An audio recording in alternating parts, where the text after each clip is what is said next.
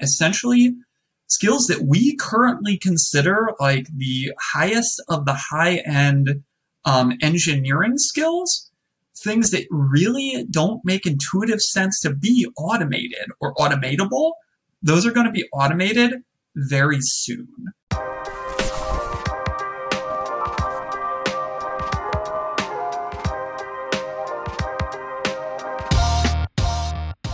I'm Todd Miller with Isaiah Industries, proud sponsor of the Construction Disruption Podcast. If you're a specialty home improvement contractor, you're no doubt very busy, but you also know how important it is to stay on the lookout for new opportunities. One of the most exciting opportunities today is with high quality and beautiful residential metal roofing.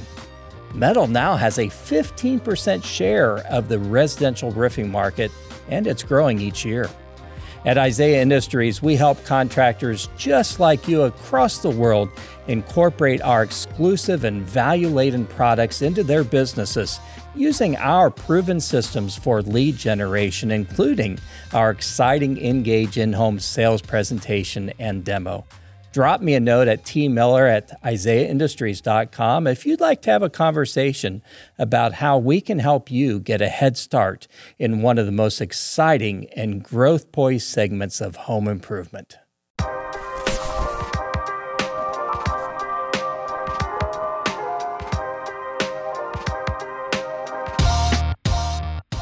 Welcome to the Construction Disruption Podcast, where we uncover the future of building and remodeling. Join us as we explore an industry that is evolving with new products, designs, practices, and technologies. From builders to remodelers to executives, as well as those with outside perspectives. Each week at Construction Disruption, we meet with forward thinkers as well as others in the know for the industry who share their unique insights and perspectives. Construction Disruption is created and sponsored by Isaiah Industries, a manufacturer of specialty metal roof and wall systems and other premium building materials. I'm Seth Heckeman, sales manager here at Isaiah. My co-host is our president, Todd Miller, and we're helped behind the scenes by Ethan Young, our content writer, and Ryan Bell, our creative director. So, Todd, we are, this episode's going to be releasing kind of beginning of the year timeline, wrapping up a difficult 2021 after a difficult 2020. So would love to get your insight and perspective here on before we start and dig in with our guest today on knowing that we're at year end, thinking to the year ahead. What do you think things are going to look like, supply chain and otherwise, and what we all need to be thinking about? Lately, I'm thinking a lot of an acronym. I don't know if this is official or something I made up. At one point, MOTS, M-O-T-S, more of the same. I'm really not anticipating things being a whole lot different in 2022 and probably even stretching into 2023. Every time we turn around as a manufacturer, it seems like we're being hit by a shortage of something different. And, it used to be, if you were short on something, okay, it was usually an item and you could figure out a substitution or figure out a workaround, some way to deal without it.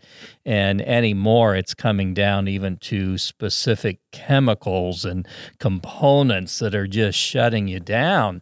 And so that's, I think, going to continue to frustrate much of our industry, and I hate it. I wish I had better news. Wish I could say that it was going to be all rainbows and unicorns and everything wonderful in 2022, but I think it's still going to be another tough one. And so I think it challenges everybody to, there's this term that is now so standard, part of our vocabulary, supply chain.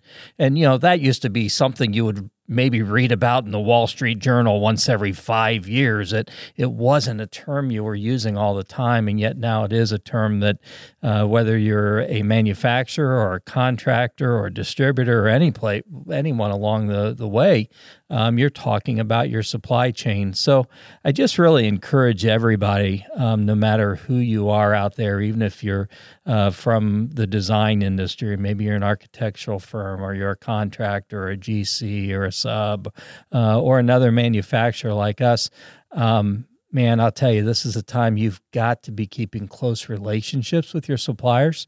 You've got to be in contact with them on a regular basis. Make sure that they realize how important they are to you, and make sure that they realize how important it is that they keep you informed of things. And I think that the reality is all of us are going to have to look for ways to be creative. Maybe alternative products, maybe alternative practices. Maybe on the job site, you've always done things in a certain order, and now you're going to have to figure out how to do those things in a different order. Even something as simple like that may help keep things flowing. But I just think it's going to require a lot of thoughtfulness from all of us.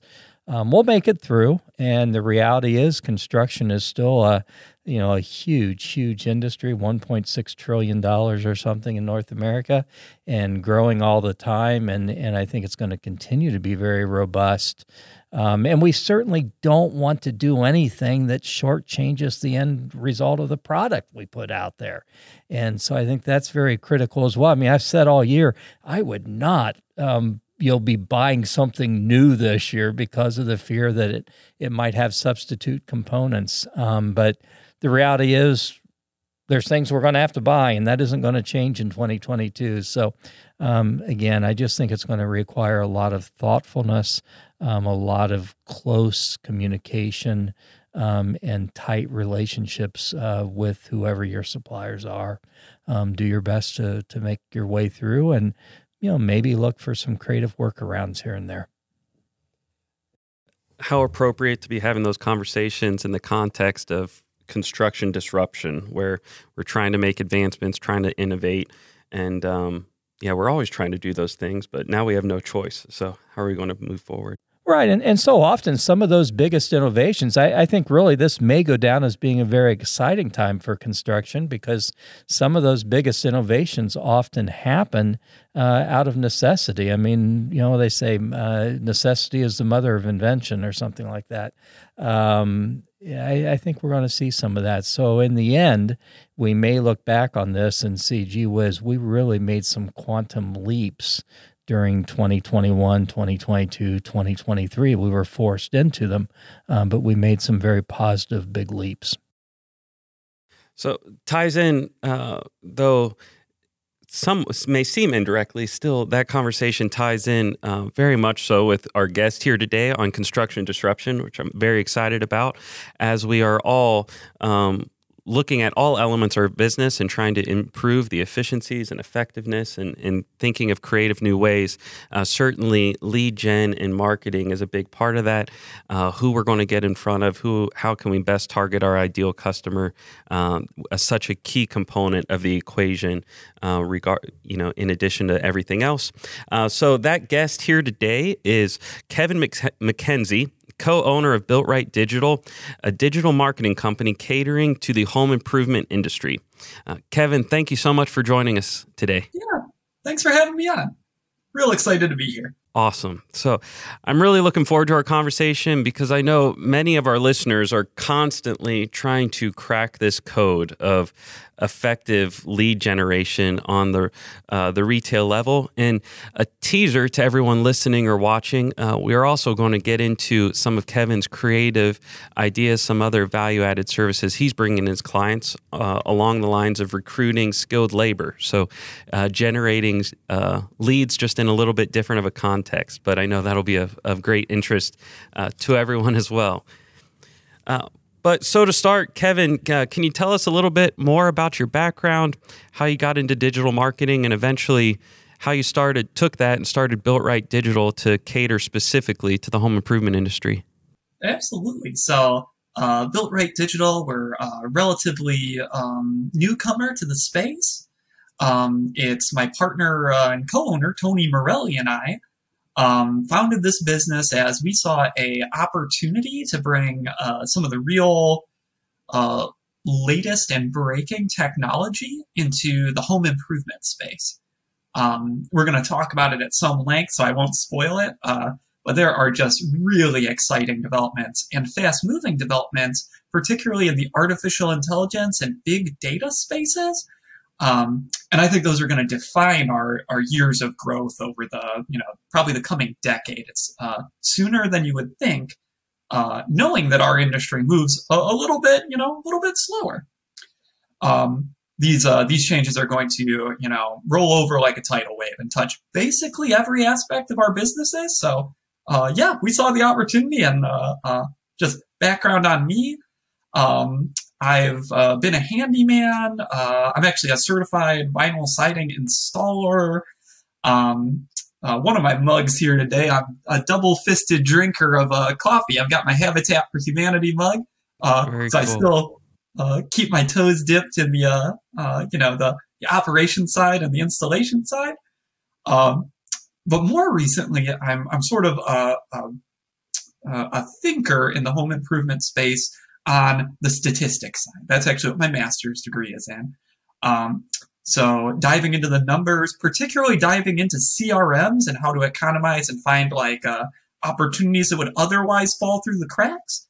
That's kind of our value add as an organization of experts who you can bring in and help you with all things digital. That's what Built Right Digital. That's what we help our local contractor partners with. Oh, fantastic! That ability to really dig into the numbers has always clearly distinguished, our customers who are most successful. It's such a key component, and a lot of times having partners who understand the business come alongside and be able to be a fresh set of eyes, a well-connected kind of networked set of eyes on those numbers would be super helpful. So I was a child of the 80s where it was big hair, so big data is very intriguing to me. I want to hear more about this. Yeah, interesting. It's big.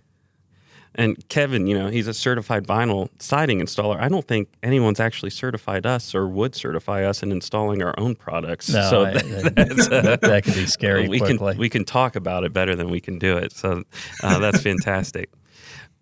So in my experience, when we're talking about this idea of digital marketing or website development, any digital marketing firm or web developer, if called up by a contractor or a home improvement company, is going to say, yeah, I can help you with that.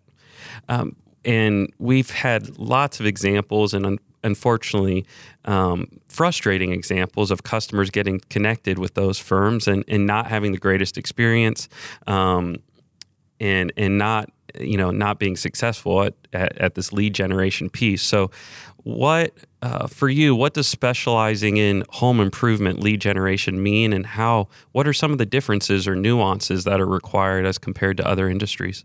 Yeah, absolutely. So probably the largest value add for my organization is that down funnel understanding. This is where we see, and bearing in mind, we onboard folks who work with companies that oftentimes frustrate them. Sometimes they're black hat, they're out and out dishonest, or they're effectively a scam. They just take your money and do nothing. So we see this too, and oh man, I hate it. It really riles me up when you see folks who are effectively misled. Like when you hire a website company, you're hiring an expert. You're hiring them because you don't want to learn how to do it yourself. Your time is much better invested specializing in the parts of the job that you're talented at and enjoy. And that's probably not website development. Good on you. Focus on what you do best and what you want your job to be. So in talking to the folks that we bring on to our service, our partners, when they talk about the services that don't work out for them, it's because it's kind of like a set it and forget it sort of model, where we say, say it's Acme Marketing Company. Hey, we're going to generate you a ton of leads. I'm only vaguely familiar with the home improvement industry, so I do know they physically need to be close to you.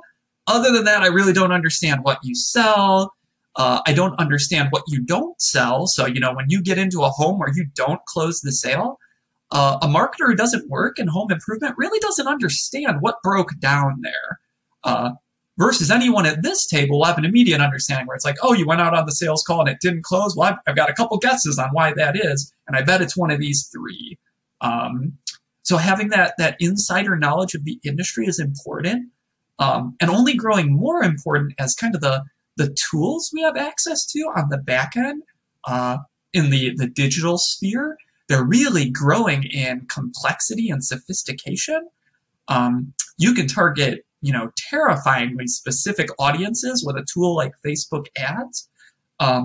If you don't understand who the ideal customer is, either because you've never been in the industry before, or, you're a digital marketer who's, hey, I do dentists, I do lawyers, I also do, I've got a single siding guy. You lose out on that ability to really benefit from the newly nuanced tools that are becoming available, even in the last year or two. Interesting. And I think that comment, the story of that contractor or home improvement company who knows what they're good at and wants to connect with the expert to serve them and be their partnered vendor is so common, and they're looking for that vendor, not having to learn it themselves.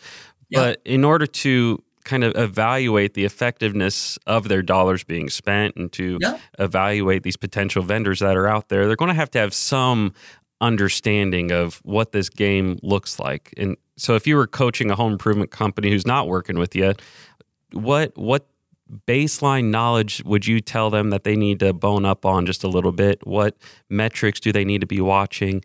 How deep do they have to get into Google Analytics that to give them at least a comfort level or a red flag on how their digital efforts are going currently?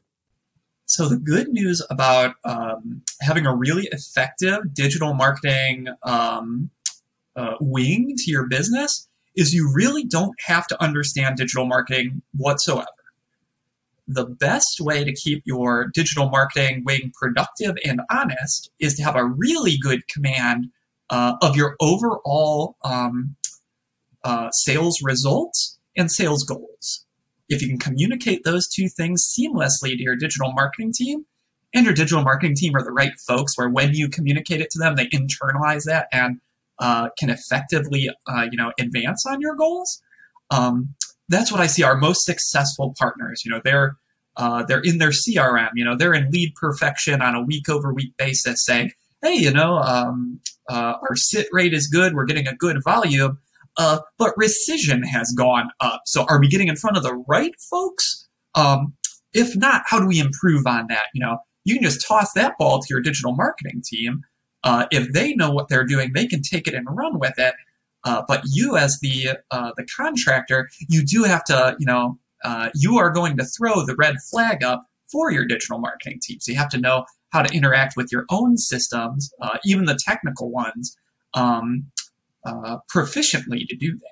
Yeah. So if you're just staying on the top of the numbers in your business, like we talked about earlier, and you know what your cost per lead and your set rate and issue rate, closing rate, then and you're kicking that back uphill if you have questions. If you're connected with someone good, if they're actually taking the time to understand and come up with solutions. Good?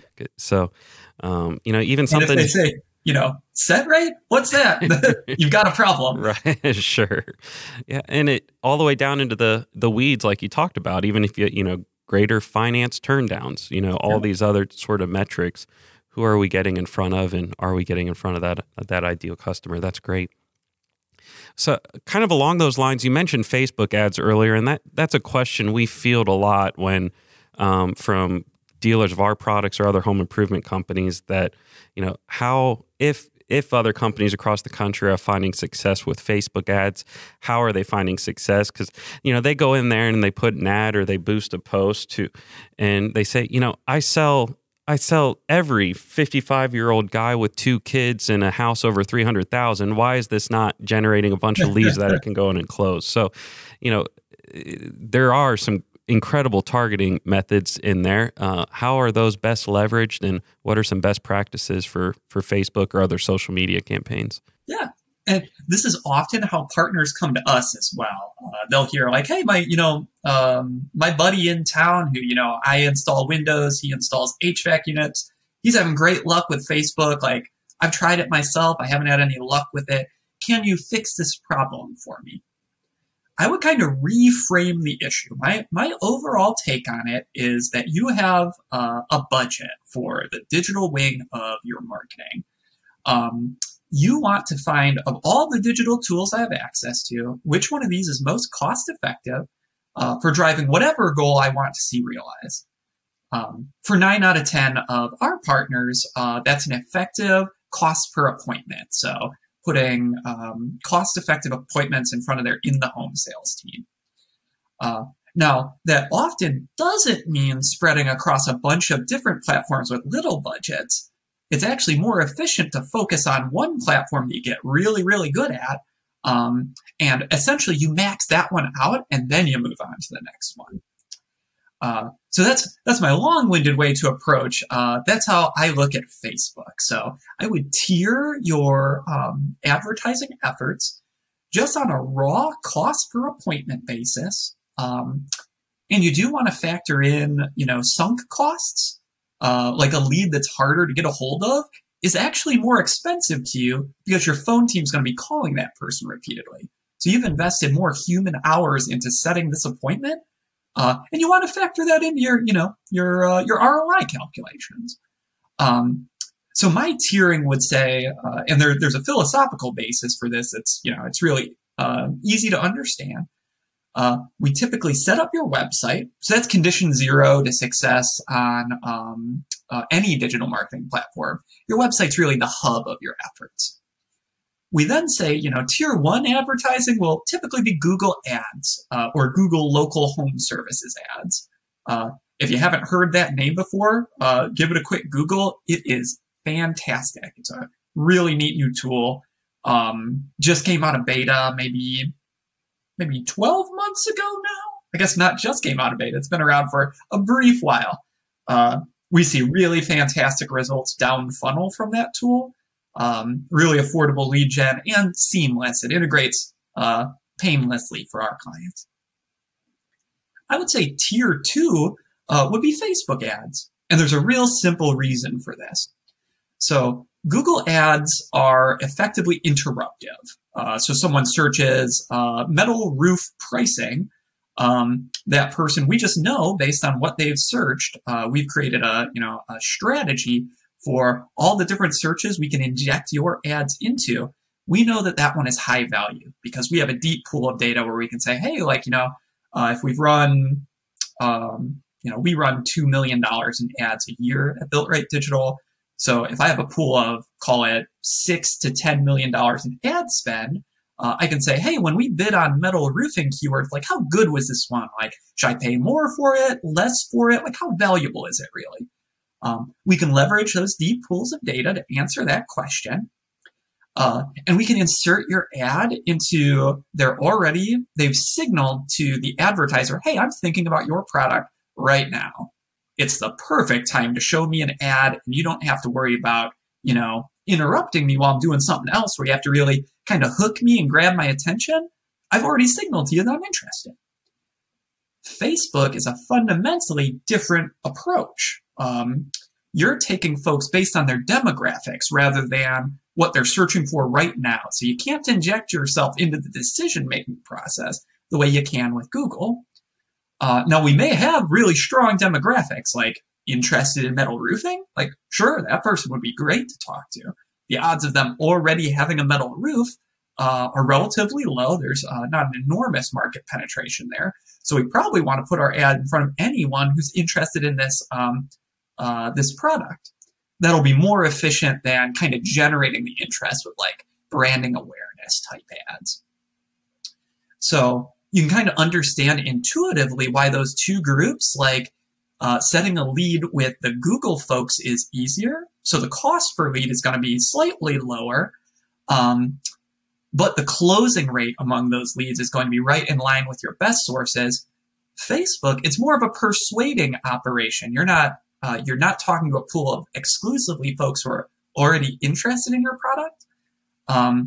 There's more marketing essentially that you have to do to those folks to get them to the point where the Google audience already is. Gotcha. That's really helpful, and it gives a framework for understanding it's a very different game between those two mediums, and that tiered approach and making sure you're maxing it out before you start spending money on the next one makes a whole lot of sense. So thank you for walking through that. You betcha. That cost per appointment, what are you seeing that on average amongst your clients right now? Yeah, so we want to, there's efficiencies we want to hit, where these are like kind of industry benchmarks for leads that we're paying to generate. So any paid advertising lead, we want to generate inbound leads in roughly the $100 to $200 cost per lead range. It's going to vary a ton based on the products you carry. Some products will fall beneath that range. Typically, it's stuff where the sales ticket is lower. Insulation jumps to mind. That's closer to like a $50 cost per lead. But it's also, the average ticket is it's a $4,000 to $5,000 install. Sure. So it all makes sense down funnel when you consider the cost, the average revenue per sale. Cost per appointment, my typical benchmark is I want 1 out of 3 inbound inquiries to turn into a set appointment for your sales team. That means some portion of folks, even with a really well-optimized campaign, some portion of folks just don't know how to buy home improvement products. They're going to call you. Your very friendly phone staff is going to invite them to book an appointment, and they're going to get mad about it. They didn't realize that they have to have someone out to the home. They didn't realize it's a custom solution.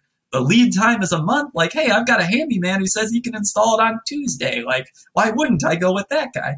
So based on those glitches, you're going to have about a 1 in 3 book rate if you're targeting the right folks, if you're going after the right keywords, if you're bringing in folks in the correct demographics, if you're using Facebook tools. Yeah, that makes a lot of sense. Real similar to what we're seeing. And I think some people are listening are probably going to think that's right in line with our campaigns. Some people are going to think, man, that's less than what we're seeing now. And maybe we need to be evaluating our current methods. And, some people are going to think that's way more than I ever dream about spending on marketing. So, right. We get into a sales conversation and generating the margin that can really drive growth and take advantage of these, all these new efforts that are out there. And then you have so many contractors that aren't even checking their numbers. Yeah, don't even know what to do. And they'll usually give you an answer. They'll usually imply, oh my goodness, I'm not near that number. But the reality is they don't have a clue what their number is. And typically when you don't know what your numbers are, they're probably not good. You improve what you measure. Yeah, exactly. That Peter Drucker quote is powerful. So digging into the disruptive new technology meet that we alluded to earlier, we've had some really cool conversations lately. And full disclosure, I think Kevin's going to mention it a little bit, but we're working with BuiltRight on some pilot opportunities and trying to really figure out how these new tech items can change our business. But would love to hear about what you all are doing on the AI, big data side, and how you think that's going to play out, how that's playing out currently, and then also out into the future for our industry. So this is super exciting. I'm an AI enthusiast. I always waffle on describing myself as an AI expert because my ability to sit down and actually code an AI is pretty limited. We did hire a team out of San Diego, where I guess you could say that I led that team of fresh-faced, recent PhD graduates from their AI development program. Really, they were leading me. I just walked in. I gave them specifications. Hey, here's what we need the AI to do. How would y'all recommend we do that? And they had all kind of ideas. So I can't overstate how disruptive this is going to be. I don't think folks fully anticipate it because it's hard to wrap your mind around. Essentially, skills that we currently consider like the highest of the high-end engineering skills, things that really don't make intuitive sense to be automated or automatable, those are going to be automated very soon. This stretches across a lot of disciplines. There's different wings of artificial intelligence, natural language generation. So anywhere where you have a writer setting pen to paper, AI has made just stratospheric advancements in the last 24 months on natural language generation. That's what excites me most. That's my area of expertise, which you may think is strange because I'm a statistician. because the next wing is statistics, big data, and business intelligence. Again, this would probably be the highest paid engineer in your, blue chip stock company would be the business intelligence analyst. This is a person who processes all the data for your organization and finds insights from it. As it happens, AI are incredibly efficient at doing this job, unbelievably efficient. So much so that we can now do stuff with data that we couldn't even dream of doing, simply because no one could afford it. You would need several, $250,000 a year salaried individuals, and they would crunch through the numbers at a human pace. Like, once a month, you would have this stratospheric finding that changes your business. With AI, you can surface those opportunities at light speed. Again, we can't overstate how impactful this is going to be for particularly the largest companies in our space. The folks with the most data in their own hands, it's going to be enormous. But we also shouldn't count out the little folks, where, say, I'm a $100,000 to $1 million contractor, and I'm a local installer. If I work with the right providers, my providers have access to those deep pools of data that, I was going to use the word weaponize. That's the wrong word. They can, what's the opposite of weaponizing for like a utility? They can make a tool for you from that deep pool of data where you can effectively imitate what the power players in your industry are able to do from their own data. You're almost like making a conglomerate. You're co-marketing with the other folks who work with that organization just by pooling your data together. You can do really exciting stuff there, finding your ideal customer, finding your industry's ideal customer. So let's say we sell metal roofs, for instance. If we have a group of 100 metal roofing companies, you're limited in what you can do with, one metal roofing company might have installed 1,000 roofs, 1,000 projects or homes. But if you have 100 and each of you have installed, call it their on average smaller businesses, let's say they've all installed 500 metal roofs. When you aggregate that data, you can pull really interesting insights out of it automatically with these new and emerging tools in the AI space. One thing I heard there, so Ethan Young is one of our behind-the-scenes producers. He does a lot of writing for us. The robots are coming for your job, Ethan. Sorry to tell you that. The robots are coming to promote you. The folks who are writers today, they're going to be editors tomorrow, and they're just going to be editing for a team of algorithms. They're going to have algorithms writing the paper, and they just make sure it reads right. That sounds really good, doesn't it, Ethan? Yep. He's nodding his head. Okay. We need to get him mic'd for the next episode. So can you elaborate a little bit on that natural language generation of, how are you leveraging the ability to crank out a bunch of text? So this is really interesting and really fast moving. Just for baseline knowledge, this is going to be super wonky, so I don't blame you at all if you haven't heard of it. Are you familiar with the GPT model, GPT-2 or GPT-3? Nope. No problem. Folks in the AI space geek out over this stuff. So let me share this thing that excites me a whole lot that maybe you haven't heard of yet. The reason you haven't heard of it, GPT-2 is a language model. And this is essentially an algorithm, so a computer program that processes large pools of information and uses them to generate new pools of information in the same style. So when folks say artificial intelligence, you might go to Terminator 2 and it's like, ooh, they're scary. They understand concepts like a human. So they're effectively just like an ersatz human. We're not there yet. They do understand grammar. They can create a sentence whole cloth that has never been generated before. And it'll make sense. And they even know how to string together multiple sentences to tell a story. So that just didn't exist 24 months ago in a cogent way.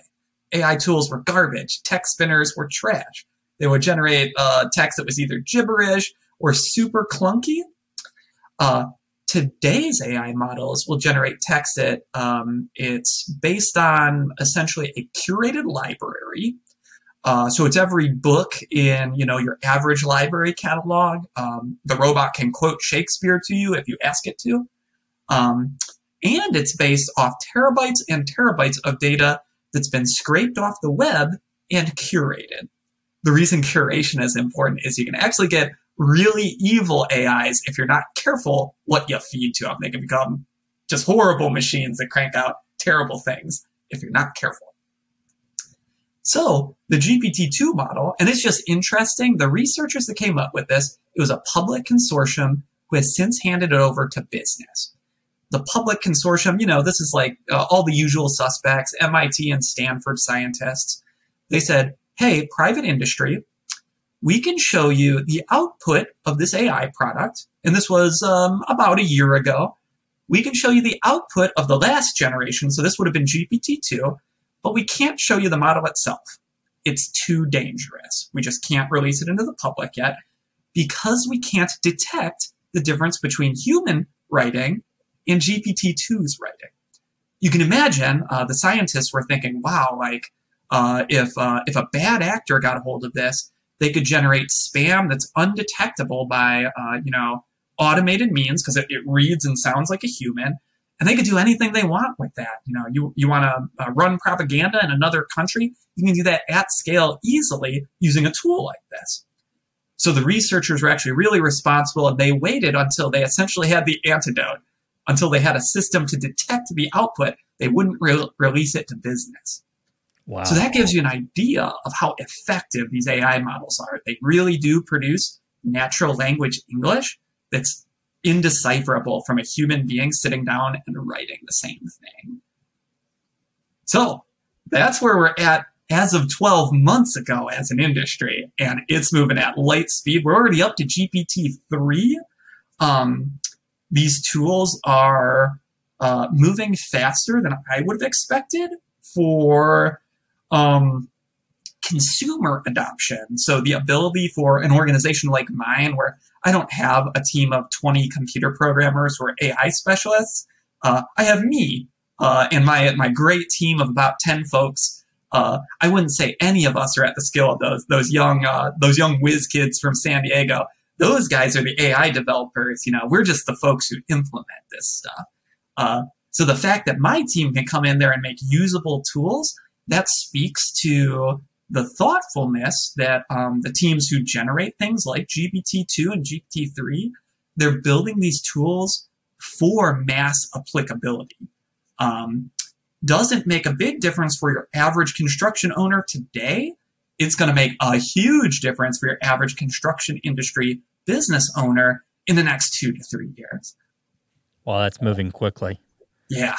So I have to ask, so GPT-2, 3, yeah.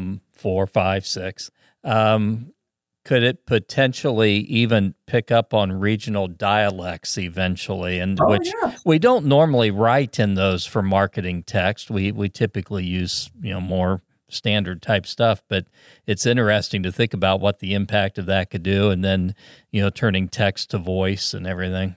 That's a related technology that's just super exciting and moving fast. That's what underpins, we were chatting before the broadcast about Grasso University's ride-along product. To kind of have the sales manager in your pocket. Essentially, an app on your phone is listening to your conversation as a sales rep in the home with a homeowner. And they're able to, turn the speech into text that a computer can understand. So that's an AI process.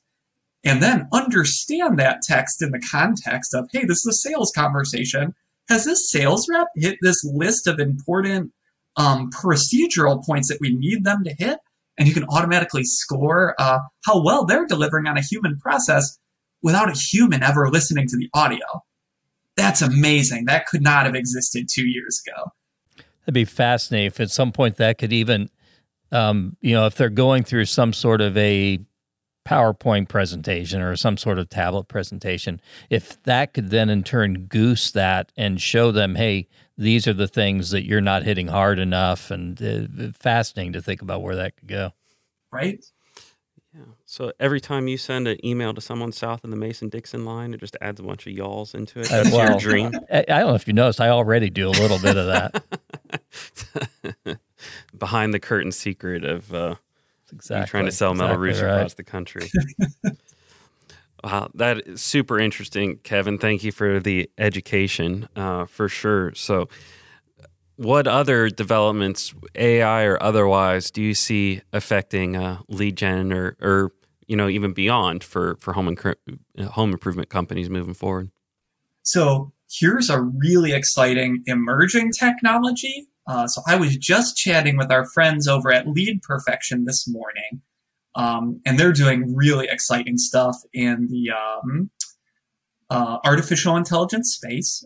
They've recently been supercharged by outside investment. Mm-hmm. So I would watch them for certain. If you haven't already considered Lead Perfection as your CRM, I recommend them highly. The best of the best in the industry use Lead Perfection, and it's for reasons like this. They're at the bleeding edge of the technology that's going to make a difference for your business over the course the next decade or so. So imagine we all intuitively grasp this. Like if you set an appointment, and let's say your canvasser knocks on the door, and when the person answers the door, you just see in the home where it's like, oh, they've got a stag head over the mantle place. They're a hunter. I know Jim in the sales office. He's a hunter. He's gonna hit it off with this guy, no problem. Like these are just they are peas in a pod. Intuitively, we know how to do that process, but it's tough to scale, right? Now, imagine if we had all the data points that, say, Facebook has about each home that we're visiting, and I think this is the direction the industry is headed. We're going to have those data points. Imagine how efficiently, at scale, you could assign sales reps to sales meetings, or even inbound calls to inbound members of your phone team. There are incredible ways you can leverage these deep pools of data where a human being doesn't have the bandwidth to understand it quickly enough to act on it, but an AI absolutely can. They have a terrifying amount of resources for understanding really fine-tuned, number-driven processes.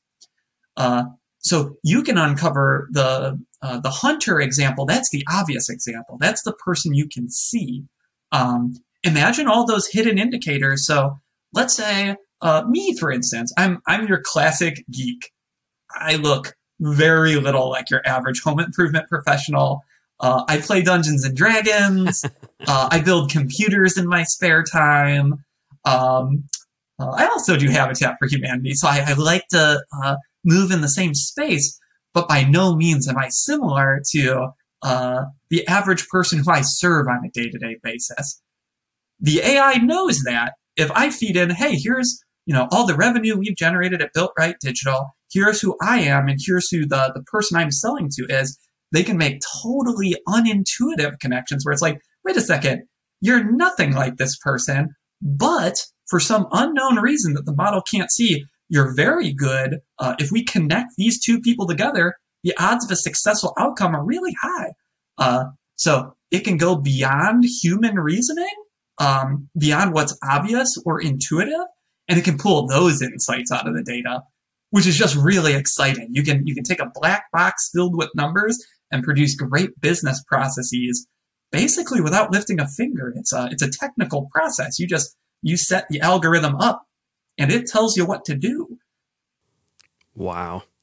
Yeah, that whole the idea of lead scoring has been around for a while. We use Marketo, a marketing automation platform in our business. I've used them before. Yeah. Okay. Yeah. And, they talked about lead scoring, and it just, we give you a ranking or a rating on how the value of this lead, which I guess if you're going to prioritize your leads, you're going to do it in that order. We kind of try to jump on every lead as best we can, but that's taking it to obviously a whole nother level, and the automation there, that's powerful. The implication for your average Lead Perfection user in the future, imagine that human costs we brought up for the Facebook leads or the Clear example, where it's like, on average, I got to call this person 10 times to get a human on the phone. And some amount of the time they're going to pick up the phone and say, hey, buzz off. I don't want this. So you're investing a lot of human hours there to reach that person. Wouldn't it be great if you say, hey, I'm going to give a minimal outreach effort to everyone, just like you're doing today. I'm going to call everyone 3 times in the first week they reach out to me, including 1 time within the first 5 minutes. So we're going to reach out to everyone real fast. But who gets the extended call queue versus who just gets text messages after that?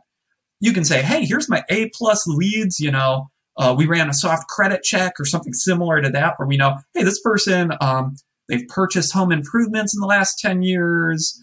They've not yet purchased home improvements at this address. So they've got, they've probably got needs that need to be filled. The algorithm can identify all those potential exposures, things that would make you more likely to purchase the product that you sell. And they'll look at your previous customer list and pull out essentially data points that, hey, who are our winners here? Who do we want to talk to? Well, if you have 1,000 customers, we can just drop those folks into the machine and it'll pull out factors that are in common between them all. So the day is not far off. In fact, it's in pilot currently, where your CRM essentially helps you prioritize your sales stack and your automated sales cadences. Just real exciting efficiencies there. Yeah, absolutely. That's a game changer because we know a lot of the largest companies in home improvement companies, retailers in the industry have been, kind of content paying for 18, 20 points marketing costs sometimes across the country because that's what it's taken to generate the leads to feed these ginormous machines. But with the ever rising cost of skilled labor, they're going to have to pick up those dollars somewhere, and it's not going to be on the skilled labor side probably. So, leveraging this tech to maybe get those marketing costs down to recalibrate without just, we can only ratchet up the selling price so far likely. So segueing to, would love then to hear about, though, your ideas and resources that you've been leveraging with some clients on the recruitment side of the labor issue. So this is really exciting. I was surprised by how cleanly and how powerfully this strategy came together. I should probably give you folks some background. I know we've discussed it at this table, but for the audience's sake, kind of our classic conundrum at BuiltRight is we have a really finely tuned, we call them playbooks. So we have a playbook for every sub-industry of home improvement where it typically starts where the number 1, number 2, and number 3 goal are generate leads that turn into set appointments and closed projects. That's overwhelmingly what our partners come to us looking to solve. So we have a really finely tuned process for every sub-industry of home improvement for what we need to deploy to make that happen. It's a very data-driven process. The more partners we have in a sub-industry, the better we get at it. And we are reasonably sizable these days. We have about 200 partners overall, maybe 175. So we have many folks who install the products that your particular local home improvement company installs. So we have a good idea of what you need to run to generate leads. The other shoe falling for my business is, our clients are the victims of their own success. If they're able to generate leads, they're eventually going to hit a bottleneck where, hey, we're saturated. We've got 3 sales reps. They've got 3 appointments to go on a day. When I generate a 4th appointment every day, that guy kind of gets short shrift. He just doesn't have time to field that appointment as well as he fields the other 3. Mm-hmm. So hiring is naturally the solution to that problem. Hey, we're growing, we're ready to expand. Real interesting insight, and I'm sure everyone's seeing this in their own business. 2021 was so simultaneously a very hard year. We had personal tragedies in my family. We're mourning. So simultaneously extremely hard, but also an extreme opportunity. Almost every one of my clients has registered a record year in 2021. I put out just a general hey, folks in the home improvement industry, just as a poll, how's your year going? Fully 50% of them said, hey, this is our best year ever. And most of the remainder said, hey, it's above average, but we had one rogue year that we did better than this. So phenomenal opportunity. Lots of folks are running into this bottleneck of, hey, everything, we are primed for growth. We're having our best year ever. We just don't know where to find the skilled labor to hire. So that was kind of the impetus for us jumping into this sphere and trying to solve this problem. The solution is shockingly simple. It's Indeed free ads with a twist.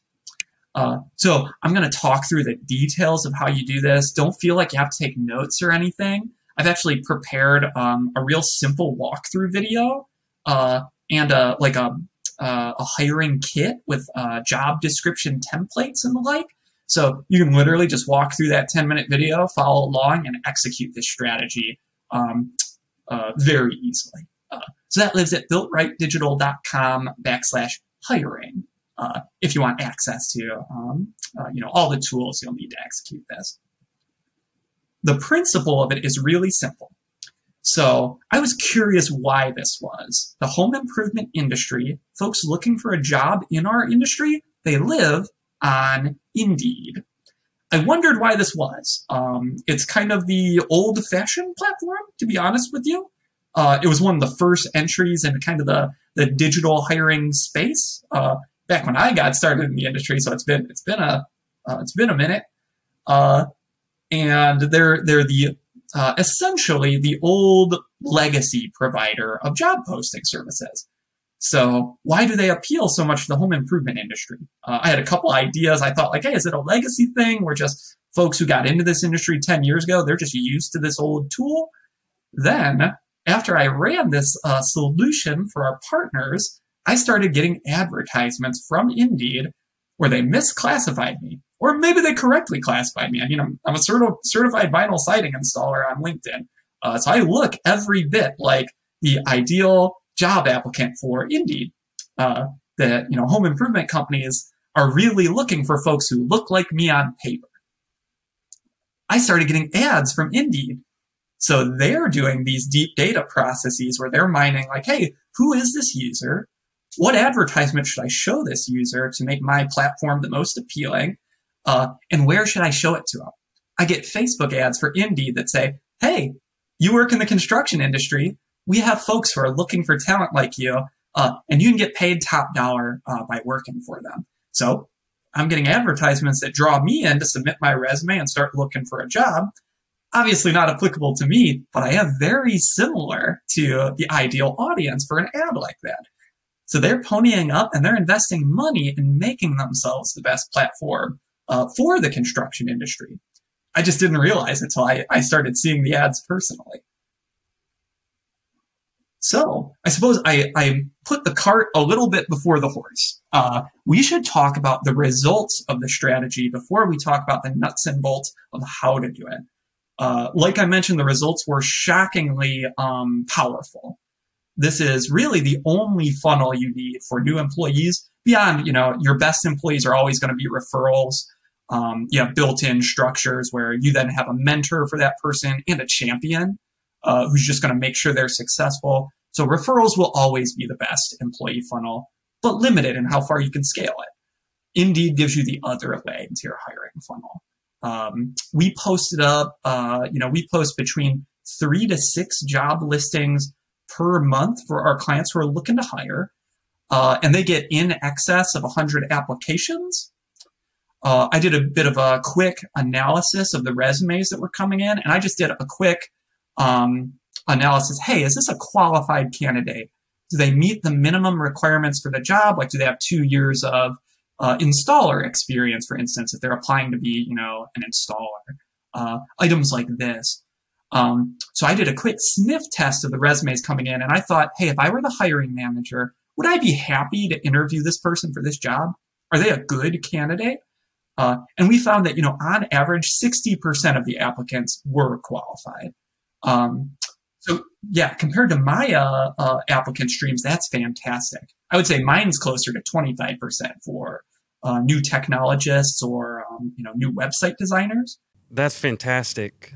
So you, great context, and thank you for making that, just available for all those that are out there struggling with that right now. So you said builtrightdigital.com/hiring, right? Yeah. Yeah. So the step-by-step instructions to get in front of these certified vinyl installers who also like D&D. That'll be perfect. Hopefully you get fewer candidates like me and more candidates like your ideal installer. There we go. Well, Kevin, this has been great. I think, fantastic insight into what is going on, in the industry, what that bleeding edge is on lots of different fronts, and how many industries, technology, construction, all this is really going to converge more and more versus be siloed. So this has definitely opened my eyes, and I think will listeners as well. So I'm curious, we like to ask this question frequently. For someone looking to get into the construction industry, a young person looking to may be interested in construction, or a young person with other skills looking to maybe serve the construction industry, what's some word of advice you would give them, some feedback you would give them on this space, and what should they be trying to learn or be paying attention to?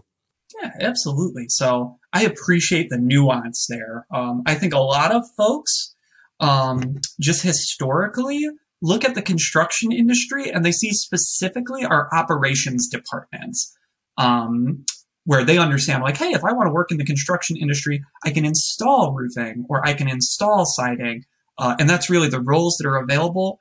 And that contributes to a lot of the slant in our industry towards, there really aren't a lot of ladies in our industry yet. It's a phenomenal industry for women to be in. The average compensation is fantastic. It's a lucrative industry, if that's what motivates you. You get to, you literally at the most fundamental level, you make your customer's life better. You make their home more secure and more dignified. It's an honorable trade to be in. So whatever motivates you to be here, I think the construction industry provides that for a hugely diverse swath of people. But folks get lost in the, when they think construction, they think installer. And there's actually all kind of, talents that the construction industry badly needs. Installer is one of them, and that's a fantastic industry to get in. If you're thinking about it, there's never been a better time.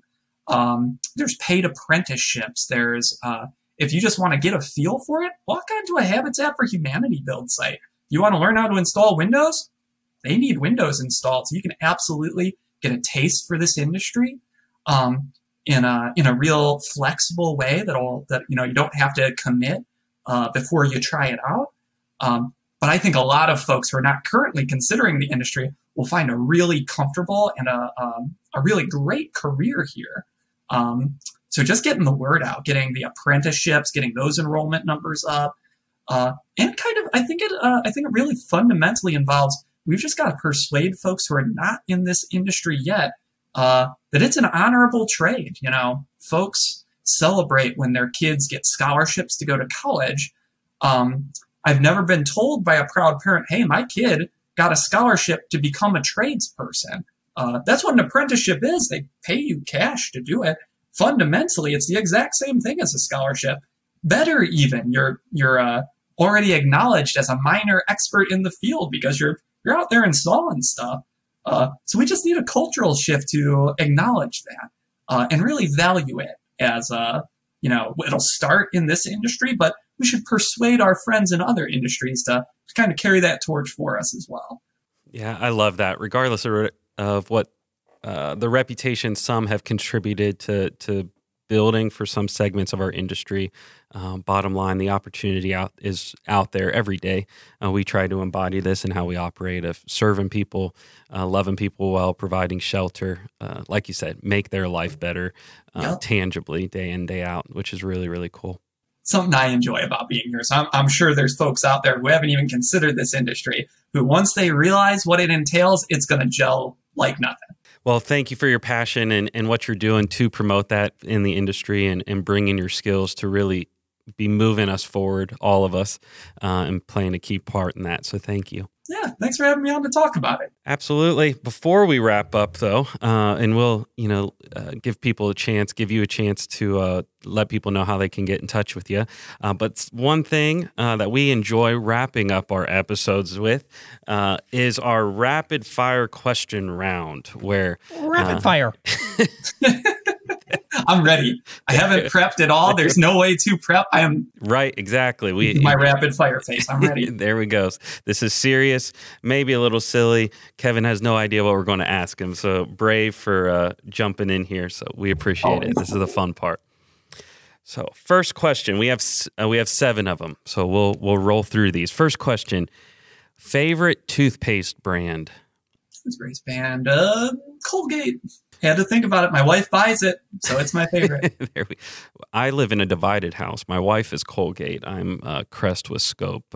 Will always be probably. But favorite U.S. city other than the one you live in, which I believe right now you live in the Chicagoland area, right? Oh yeah, okay. I would have said Chicago too. I'm going to tell you, this is a little bit of a story. It's Normal, Illinois. Oh my! Small town. It's actually now home to the new Rivian plant. Strangely, it is one of the meccas in the United States for electric vehicle development. But I lived there for 9 years, and I'm from the south side of Chicago. Okay. Not sure if you've ever been there. I wouldn't blame you for not visiting. People are driven around the south side of Chicago. So you know exactly what I'm thinking then. People are not on the south side of Chicago quite like they are in Normal, Illinois. Normal, Illinois, I lived there for about 9 years. They are small town nice, and they showed me like what community means. So I wish them all the success with their new, they're an up and comer and a hugely profitable new made in America technology industry. So I'm watching them with bated breath. I wish them all the success in the world. Normal, Illinois is my second favorite town in the U.S. Fantastic. If you were to teach a high school class, what subject would you teach? Gotcha. I taught college classes. I actually didn't mention that. Okay. But during, completing my master's in statistics, I taught statistics coursework. That's often just baked into the programs. Mm-hmm. So I guess civics. Civics is what I would teach. Okay. Very cool. Other than Construction Disruption, of course, what are some podcasts you really enjoy and are listening to? Ooh, so there are a bunch of good ones. On the industry side of things, so Grasso U publishes I'm a Closer. That one's fantastic particularly for your sales team and your ownership teams. Just a lot of wisdom to be imparted there. One of the folks, I believe I met them through the Grasso U network. That's who introduced me, but Echelon Front with, you might have heard of Jocko Willink. Mm-hmm. Former Navy SEAL, applies a lot of his military experience to business leadership in just really exciting ways. So Echelon Front is great. And then Tony Hody produces a podcast as well. That's his guests are outstanding.